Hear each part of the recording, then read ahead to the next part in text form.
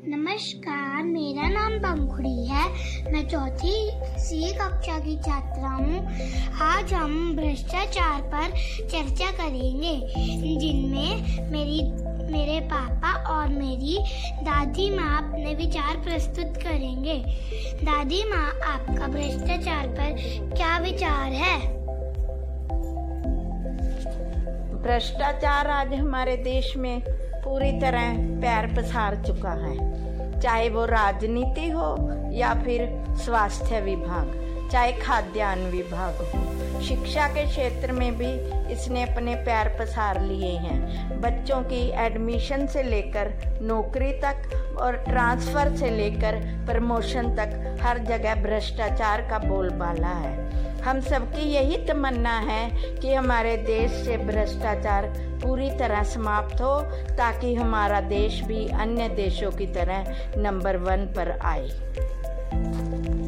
धन्यवाद दादी माँ। अब मेरे पापा अपने विचार प्रस्तुत करेंगे। पंखुड़ी बेटा, जैसा कि हम सब जानते हैं कि हमारे देश में भ्रष्टाचार पूरी तरह फैल चुका है। आज भारत में अच्छी व्यवस्था होने के बाद भी हम पूरे तरीके से विकसित होने की दौड़ से पीछे हैं। इसका सबसे बड़ा कारण बेटा भ्रष्टाचार है। आज भारत में भ्रष्टाचार के बिना कोई भी काम नहीं होता। आज के समय में हम भ्रष्टाचार में इतने घिर चुके हैं कि हम किसी दूसरे के बारे में सोचते ही नहीं। अगर हमें भ्रष्टाचार को ख़त्म करना है तो जनता और सरकार दोनों को मिलकर इसके खिलाफ लड़ना होगा, ताकि इस भ्रष्टाचार रूपी दानव से हमारे देश का छुटकारा हो सके। धन्यवाद पापा।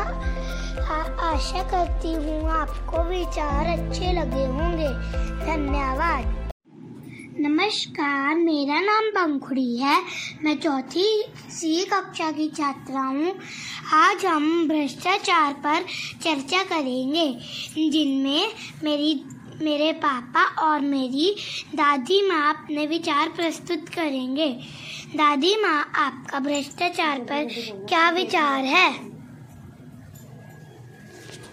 भ्रष्टाचार आज हमारे देश में पूरी तरह पैर पसार चुका है, चाहे वो राजनीति हो या फिर स्वास्थ्य विभाग, चाहे खाद्यान्न विभाग हो। शिक्षा के क्षेत्र में भी इसने अपने पैर पसार लिए हैं। बच्चों की एडमिशन से लेकर नौकरी तक और ट्रांसफ़र से लेकर प्रमोशन तक हर जगह भ्रष्टाचार का बोलबाला है। हम सबकी यही तमन्ना है कि हमारे देश से भ्रष्टाचार पूरी तरह समाप्त हो, ताकि हमारा देश भी अन्य देशों की तरह नंबर 1 पर आए।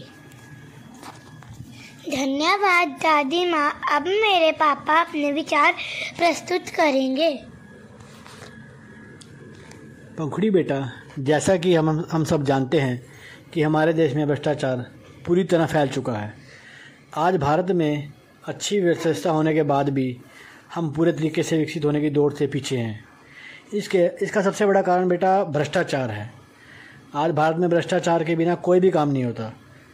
आज के समय में हम भ्रष्टाचार में इतने घिर चुके हैं कि हम किसी दूसरे के बारे में सोचते ही नहीं।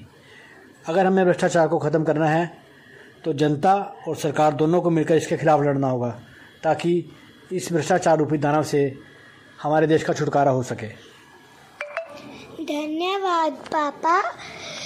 आशा करती हूँ आपको विचार अच्छे लगे होंगे। धन्यवाद।